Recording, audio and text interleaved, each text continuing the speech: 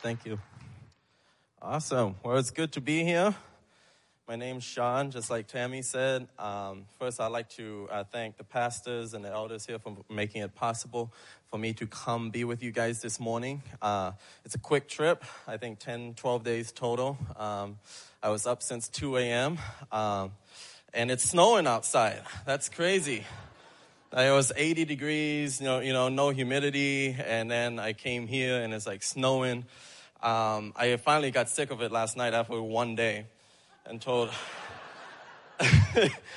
Pastor Chuck, I'm like, why is everything cold? Like the counters are cold, the silverware is cold, like the seats cold.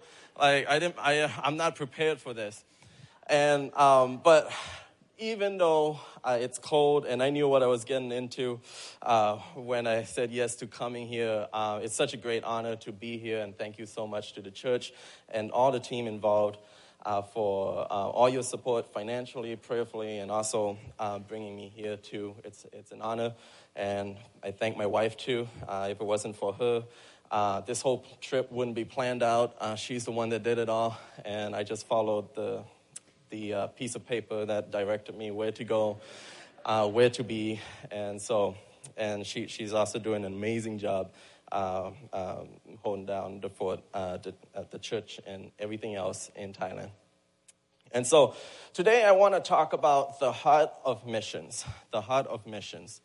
And when I talk about the heart of missions, it's kind of hard for me because it's like, okay, we all know, Matthew 28, verse 18 to 20, go into all the world, yada, yada, yada, yada. And so it's like, we all know it, but it's like we know what to do, but I believe it's important for us to get God's heart for the nations. God's heart has always been to reach out to everyone, to the whole world. It says in the Bible that it's his will for all to be saved. It's that he desires that. And even back into the Old Testament, like when God told Solomon to build a temple, it was to build a temple so that all the world, all the nations could come to him and worship. And so now we come into the New Testament, and it's our challenge as a church to take this news, this good news that we have, and Jesus has commissioned us to go out and to share the gospel, to make disciples. And so I believe it's always been God's heart to reach out to the nations. And I especially know it's God's heart and desire that we live and become more like Jesus every day and live a life that is beyond ourselves, but a life that reaches out to those around us and impacts those around us. I don't believe the church or Christians or believers are called to run away from the world, but we're called to go into the world. We're not trying to, I don't think society and culture should dictate how we do church and how we live, but it's the church that should be defining how society is going to go and how culture is going to go, because I believe as a church and as people, we're supposed to be culture setters in this world. And so we're not here to play around. Kim just said, like yesterday I shared about how Jesus didn't die for us to be able to come to church and just sit down every week. Like, we have the Holy Spirit in us for a reason. We have the Holy Spirit to empower us for a reason. Like, you don't need the Holy Spirit to come sit in church, but you need the Holy Spirit to go out and do everything God has called you to do. And so today, it's my challenge as a speaker, it's our challenge every time we speak, is to take something that we know, something that we're familiar with possibly, and repackage it in a way that will bring some new perspective on a familiar topic. So today, before we start, I want to say, let's have a couple questions. So what is it that God wants us to do? How does God want us to live? And I believe when God speaks to our heart, our life should begin to shift. When we encounter Jesus, when we're saved, like if we go back to when we first got saved, when we first are convinced of this faith, what is it that, it's like when we gave our life to Jesus, it meant our life. Like, Jesus isn't a Tylenol, right? He's not someone you go to when you need him and then you live your life. No, it doesn't work that way. He's the Savior. He's the Savior of our life. And I think when you encounter Jesus, and I believe when you encounter Jesus, it should change our whole life. It should almost, like, I know it's impossible to pay him back for the grace and love that we receive for him, that we undeservingly received, but at least we should try, I think. If someone extends that kind of love to you and I, it's like if he gave his life, it's almost like it should be our reasonable response to give our life to him and say, Lord, here's my life. I'm in Midland, Michigan. I'm wherever. I'm in Thailand. I'm in Chiang Mai. Like, Lord, use me in whichever way that you need me to. Use me in whatever way you desire. So let's open our hearts this morning to let him speak to us. And I want to start off with this question. Is it possible for us as Christians, as believers, to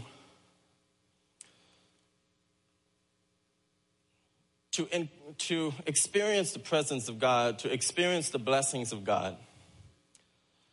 Is it possible for us to go to church for years,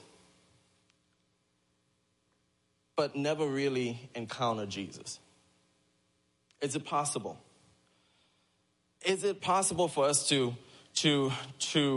do Bible studies, to do all this Christian things that we do, and not really encountered God? Because like, if you think about it, right? If you meet Jesus, like really met Jesus, like it would change your whole world. Your life wouldn't matter anymore because you're like, Lord, you are God, like, and I am not. Lord, you sacrificed for me. I am undeservingly here. So my life, it's like, should totally be turned upside down and be like, okay, like I had a plan, I had a goal, but now that I've met you, everything's changed. And so I believe I think so many Christians, and it's the same in Thailand, where we get too familiar with our religion, if you want to call it a religion. We go to church on Sundays, we do small groups. If you're a really super Christian, you maybe go to prayer on whichever night or evening that you do it, or morning, and then you kind of just go through life. And it's like, is that it? Like, just kind of be involved? That's why I want to talk about the heart of missions. Like, I could tell you what you should do, how much I think you should give, who to give to. I could tell you to do a lot of things. But I believe if your heart is right, and if we would just take a moment and let the Holy Spirit minister to us and let him align our hearts to his will and his mission and his desire to reach the lost, and let him mold us and change us to become more like him. And in Thailand it's the same. We just get into a routine and like we go to church, we sing glorified karaoke, and then we listen to a really good sermon, and then we go home, and then like we leave with a little more faith than we came in with. We leave with a little more hope than we came in with. We go home inspired, I hope. We go home encouraged, I hope. But nothing really changes. And that's what happens a lot of times. And I think this thought came when I was reading a passage in the gospel of when Jesus fed the 5,000. And we see that Jesus was feeding the 5,000, and this miracle unfolds, and what wasn't enough began to be multiplied because it was put in Jesus' hands. And I wonder, like, as I read that passage, like, I wonder if the crowd, like, how did they go home? Like, did they just go home like, oh, that's a nice meal? You know, like that was cool, really cool of Jesus. And then thank you, Jesus. And then went back home. But that day, I want to focus on the boy. Because a lot of times we just skip over the boy and we just say, well, you know, he's the one with the lunch and nobody else had the lunch, you know. And so he was the one that had what Jesus needed so that way Jesus could multiply it and feed the 5,000. And even though everybody, this is the thing, everybody experienced the blessings of God, right? Everybody went home encouraged. People got healed. That's why they were there. The people started getting hungry and Jesus fed them. It was a great conference. You know, they went back home and it was a good day. But only one person that day encountered Jesus personally. And I wonder what it was like for him. I wonder what it was like for the boy. That when he went home, I wonder if he lived life the same after encountering Jesus that day. When he got to see what he prepared for himself in an ordinary way be used in an extraordinary way by Jesus. That's got to change someone's life. Like it wasn't the way that he planned it out. He packed the lunch for himself. And because of Jesus and personal encounter with Jesus, he saw what little he had be multiplied and feed thousands. And so I think it's possible for you and I to have a crowd experience, but it's the personal encounter with Jesus that true change comes. It's impossible to be the same when you personally meet Jesus. And sometimes we need a reminder that he can change a person's life around in an instant. I've seen people get saved during the worship service. I haven't even ministered the gospel. I thought I was a great preacher. Then when all of a sudden I'm like, why did you raise your hand? Why did you accept Jesus Christ into your life? They're like, well, we came in with a question. And as soon as the worship team started worshiping, like we knew whatever this was, we wanted in.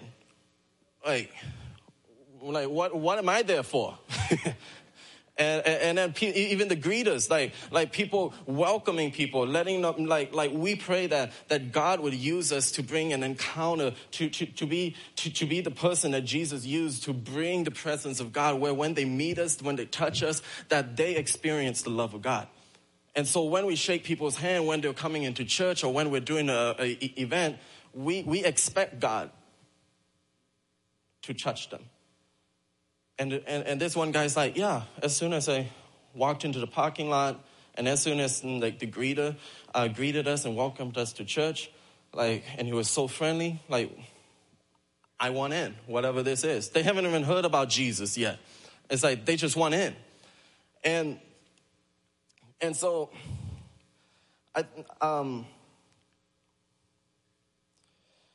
I'd like to read the passage and then I'll pray for us and then we get into the message this morning.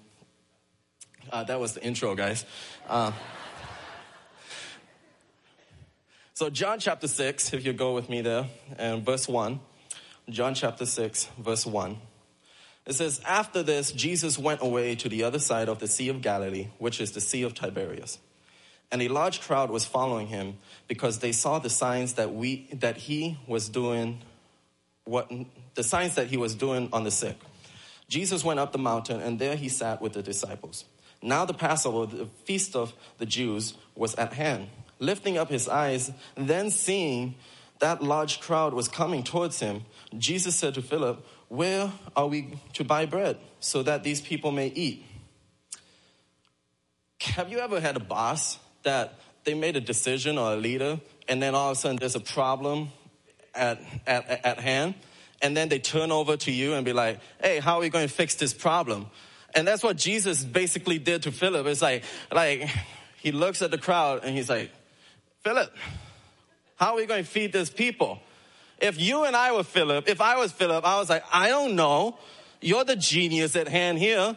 They're following you. They're here because of you. You're the one that wanted to hold this meeting, and you didn't plan for the food. right? But all of a sudden, like every boss or every leader, it's just like you kind of throw it off to the second guy, right? Like my dad always used to do that. And then my dad finally taught me, no matter what, it's always your fault, okay?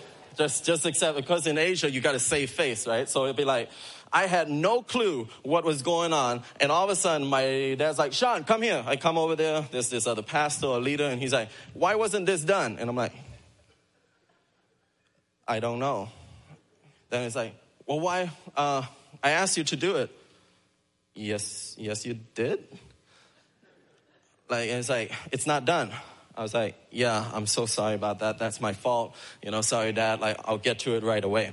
And so it's like almost like Jesus did the same thing to Philip. It's like, okay, hey, how are we going to feed these guys? Verse 6, he said this to test him, for he himself knew what he would do. At least in Jesus's case, that was true, right? Any wives here where your husband always acts like he knew the answer the whole time? Like, that's basically what it probably felt like to Philip. It's like, oh, like, okay, of course. But Jesus could pull off a miracle, so he at least knew what he was doing. Verse 7, Philip answered to him, 200 denarii worth of bread would not be enough for each of them to even get a little. One of the disciples, Andrew, Simon, Peter's brother, said to him, there is a boy here who has 5 barley loaves and 2 fish. But what are they for so many? Jesus said, have the people sit down. Now there was much grass in the place. So the men sat down, about 5,000 in number. Jesus then took the loaves, and he had given thanks, and he distributed them to those who were seated. So also the fish, as much as they wanted. And when they had eaten their fill, he told his disciples, gather up the leftover fragments, that nothing may be lost. So they gathered them up and filled 12 baskets with fragments from the 5 barley loaves left by those who had eaten. Verse 13 is my favorite. It's like no matter what God does, he does more than enough. He'll give you more than you need. He'll provide you with more than enough where there's leftovers. Like it's already a miracle already, but he's just proving himself that he's more than anything we could think or imagine and ask of. And so I'd like to pray for us this morning, and then I'll go into the message. Jesus, thank you for today. Thank you for your word. Holy Spirit, help me to minister your word. We welcome you here this morning. Do what only you can do in the name of Jesus. Everybody said, amen, amen. Oh, there is water.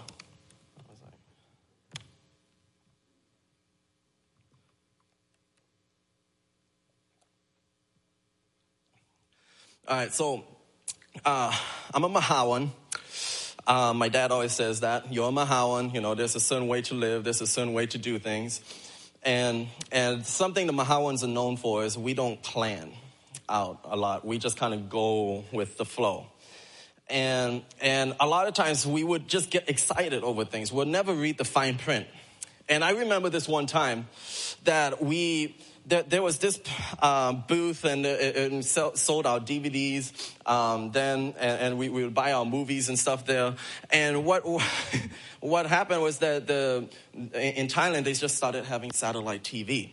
So, and then they had a football player. When I say football, I mean soccer. They had a football player like a life-size cutout there, and said live football. For, $10 a month or something like that. We're like, this is exciting. This is great. It's satellite TV. It's consistent. Because up to this point, we had an antenna with a bamboo pole outside that you have to twist and turn a certain direction and hope to God that the wind doesn't come and get it to just the right place so you could watch live football. And so we're like, we don't have to have that problem anymore, right? And usually you would do this, like you go outside and you just twist the pole so you have a communication line of guys, right? From the inside of the living room of the house to outside. And so we're like, just twist it to the left a little bit. No, go back. Okay, right there. Now let go. And when they let go, the signal disappears again. So we're like, no, hold it there. Then all of a sudden it comes to who's going to be the sacrificial lamb for the night, right? Who's going to be staying outside the whole night and just hearing about the game and can't watch the game? So this would fix our whole problem. So we signed up, we're like, oh, it's red, it's Manchester United. So we're excited. My dad and I are Manchester United fans. And so, we sign up, we get them to set it up, and we get the TV schedule, and then we sit and wait for the game, 9 o'clock. 9 o'clock comes around, the game's not on. Like, what's going on here? It's supposed to come on. And then we wait a little bit, and then it still doesn't come. We call customer care. There's no such thing in Thailand. And then, so we waited till the next time we went to the city to go talk to the cable or satellite company. And so we went and asked them, we're like, hey, you said there would be live football. Like, Manchester United wasn't playing. It said that it was playing. Then they're like, well, that's the English league. We say live football is for the Italian league. We're like, well, we want to watch the English league. And they're like, well, we don't have that. We only have the Italian league, which nobody cares about. But then if you look at the life-size figure, on the bottom it says Italian league.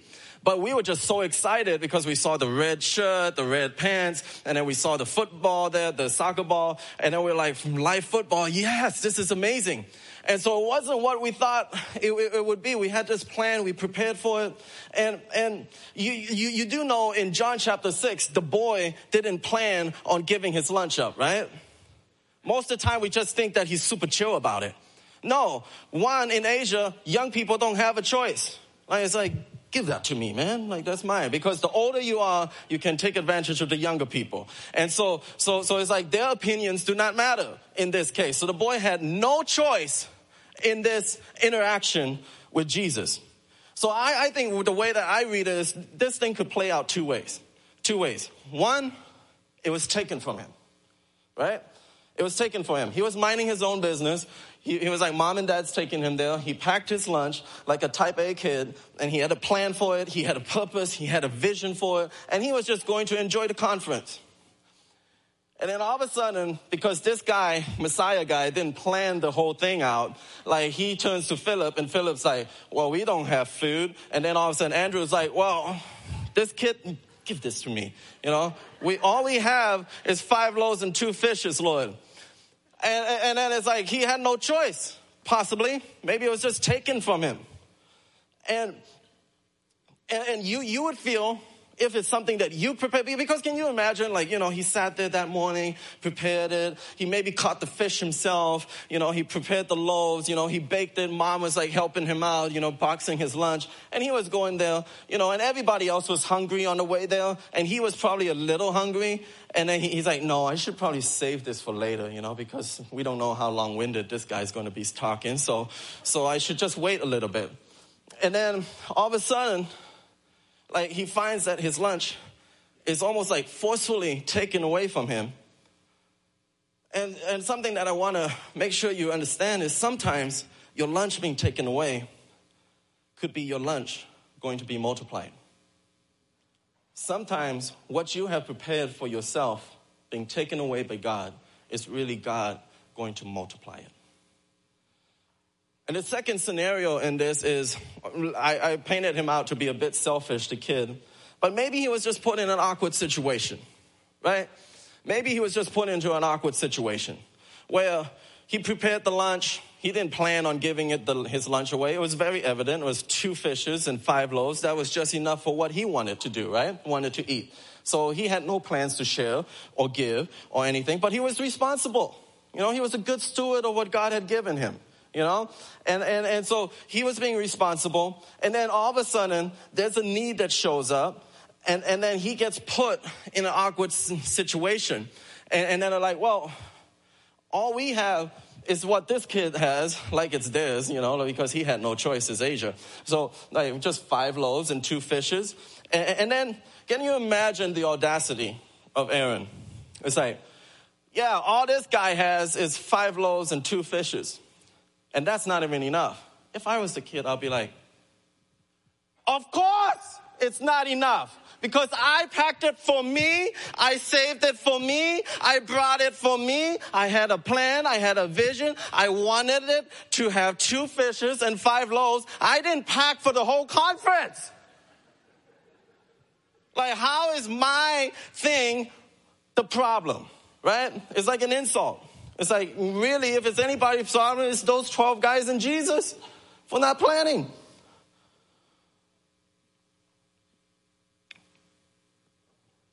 That's how I read the Bible. I'm not sure if you guys read the Bible that way.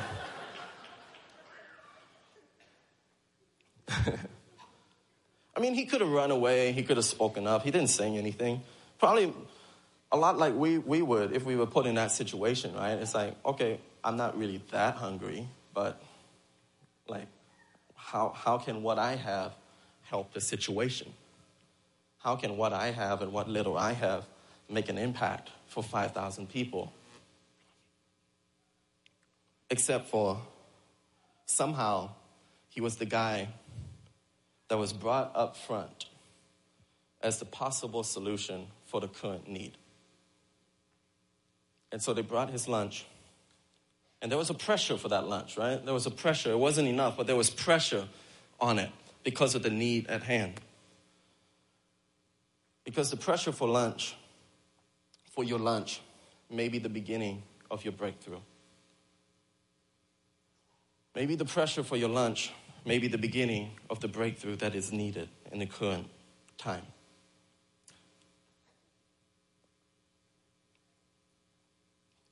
And if I could have the keys player come up, Marie, right? Yes. First thing I want to point out to you, just a couple quick observations, like all that was just to bring it to this point, is that I want you to understand that the blessing was in the breaking of the bread. The blessing was in the breaking. Because what he had was not enough. What Jesus had in his hands was not enough. But it's interesting to me that we know that there was 5 loaves and 2 fishes. But the moment that Jesus broke the bread, that's the moment that we lost count. Because the blessing is in the breaking. The blessing is in the breaking because, and imagine this, Jesus was thankful for what wasn't enough. I mean, we're always complaining for what's not enough, right? That's how I am. I'm like, we don't have enough that. But the thing that I've learned is until you learn to be thankful for what's not enough, then you will never see what's not enough be used and multiplied to become more than enough. Jesus thanked God for what wasn't enough. Because until you can be thankful for what you have, even if it's not enough, then what you have can never be multiplied to become more than enough. Therefore, I think we have to understand that sometimes when we give, sometimes when we serve, it's a breaking of ourselves sometimes. It's a breaking. Like Tammy listed out all the things that we do and that I lead.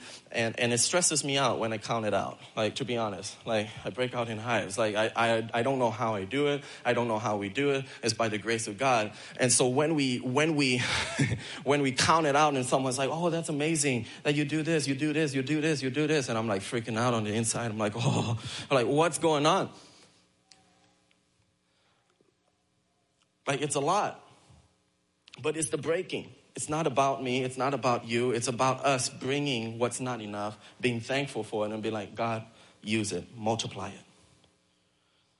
It feels like we're losing when we're breaking, but it's actually gaining.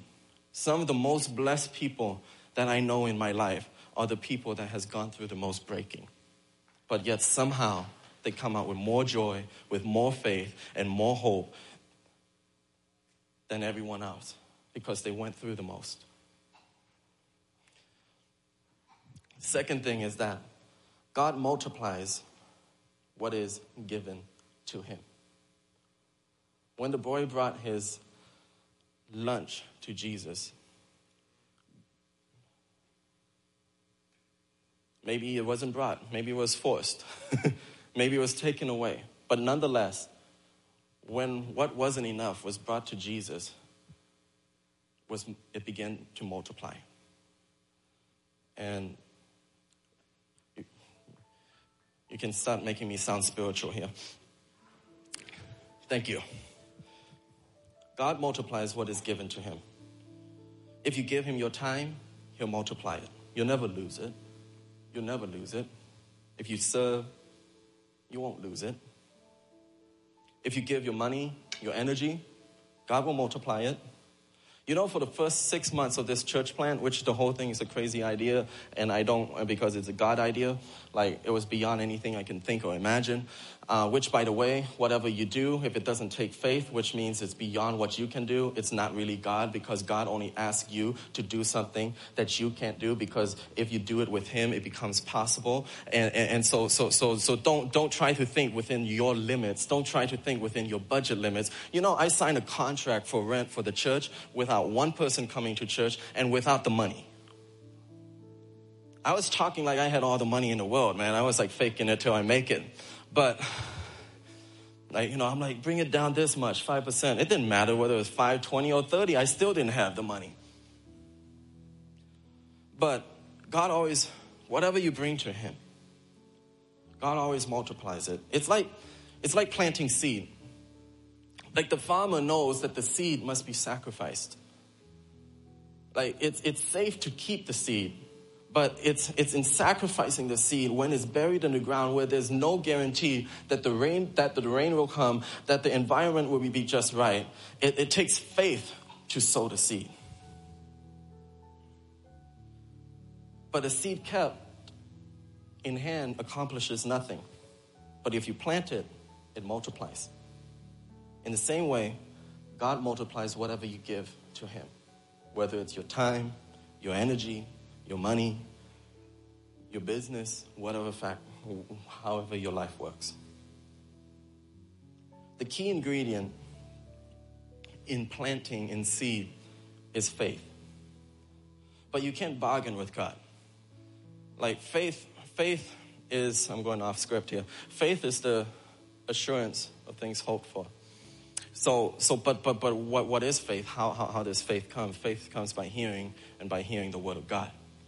And so you have to plant yourself in the Word of God. You have to read it. You have to study it. You have to revolve your life around it until you start walking in it, and then you start making choices, and then you start making moves in life, and then you start feeling like, oh, maybe I need to open this side of my life up a bit more. Maybe you know, I know I needed to get that car. I thought I wanted to do this or do that. But maybe I'm just going to allot this portion of my finances or this portion of my life or this portion of my family to let God just step out in faith and live in faith in that area, so that way I can see God move in my life.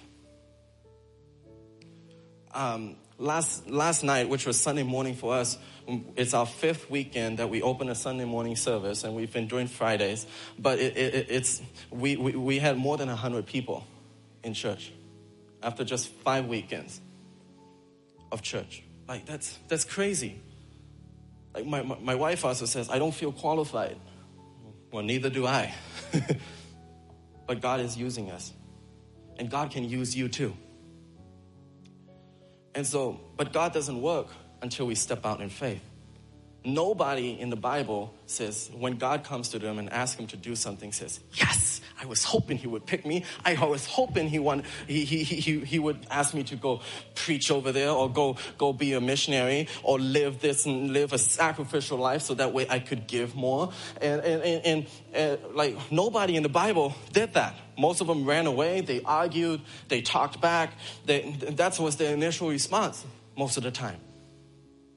Because it takes faith. Because it takes faith. Because it takes faith to live life and live for missions. It's the heart of God. It's crazy. We're one of the weirdest people in the world, guys. We, like in Thailand, we're weird. We worship a God that we can't see. At least they can see their God. We come to church. We sing songs together. This is through their view, and it's crazy to people, even to Buddhist people, to live life beyond yourself. But that's what happens when you encounter Jesus. That's what happens when you encounter Jesus. It's like, God, I know that what I have may not be enough, but I'm bringing it to you anyways. Like, I know what I'm doing is not perfect, but I'm bringing it to you anyways, Lord. Because when you encounter Jesus, you will always be presented with an opportunity to live beyond yourself and your capabilities. That's the call that you and I have as believers and as Christians, is to live a life beyond ourselves. So this morning, I'd like to ask you, how are you living life beyond yourself? And you're like, well, maybe you're saying, I'm at my limit already. Well, that's good. Stay there. Because that's where God wants you all the time. Is to be like, I don't know if I can do this. That's when God steps in. Because it's in our weakness that we find strength, that we are made strong. That's how the game works, if you want to talk for real. That's how the game works. It's when you're unqualified. It's when you can't do it. When you're weak. When you have self-doubt. And like that's when God comes in and he does extraordinary things. And you will begin to see what, just like the little boy, something you prepared in an ordinary way, something that you prepared for yourself, be used in an extraordinary way and be a blessing to many, many, many people. And it's the opposite for the kingdom of God. In order to live a life beyond yourself, you must lose yourself. If you want to live, you got to die. If you want to be the head, you got to be the tail. I think that's how it goes. If you want to be first, you got to be last. If you want to be in a place of influence, then you got to serve from the bottom. That's how the kingdom works. And so in our life this morning, and I'm over time already, almost 2 minutes, is I want to challenge you guys to I want to pray for you, to just open our hearts to the Holy Spirit. I'm not going into specifics here. I'm just speaking in generalities because I believe it's the Holy Spirit's job to speak to you personally and convict you personally on what you should do or shouldn't do, how you should live your life, how you should, like I know a guy where he had this crazy plan in college where he wanted to make enough money, so much money that he could live off 10% and give God 90. And now he's 32 and he's able to do that. That was his goal. No, there's nothing in the Bible that tells you to do that. But he was like, you know what? I'm going to do something for God. I'm going to do something for Jesus. I'm going to work so hard. I'm going to try to build the kingdom of God, and I'm going to flip it. I'm going to be like, instead of just giving God 10, I'm going to give God 90, and then I'm going to live on 10. It's crazy. And so, let me pray for you. And then after that, I think we have a video. And it's been such a great honor to be here with you guys. I'm leaving this evening back to the West Coast, and then after that, I'll be heading back to Thailand. But I know there's a couple mission trips. I may be opening up a can of worms here, but I know there's a couple mission trips planned to come to Thailand, and we look forward to seeing you guys there. And it's going to be exciting times. God has great things in store for us as a church and as people, and it's going to be an amazing time. Let me pray for you. Dear Jesus, I thank you for each and every person in this room. I pray, Lord, for a fresh encounter with you, Jesus. I pray, Lord, for fresh revelation of who you are and all that you have planned for us as your people. And I pray, Lord, what we have may be just fishes and loaves, and we don't know how what we have would make an impact on the need that this world has. But I pray, Lord, we lift it up to you, and we're thankful for what we have. But we know that you can do beyond anything we can think, dream, or imagine. We thank you, Jesus, for your grace and your mercy upon each and every life. In the name of Jesus, everybody said, amen.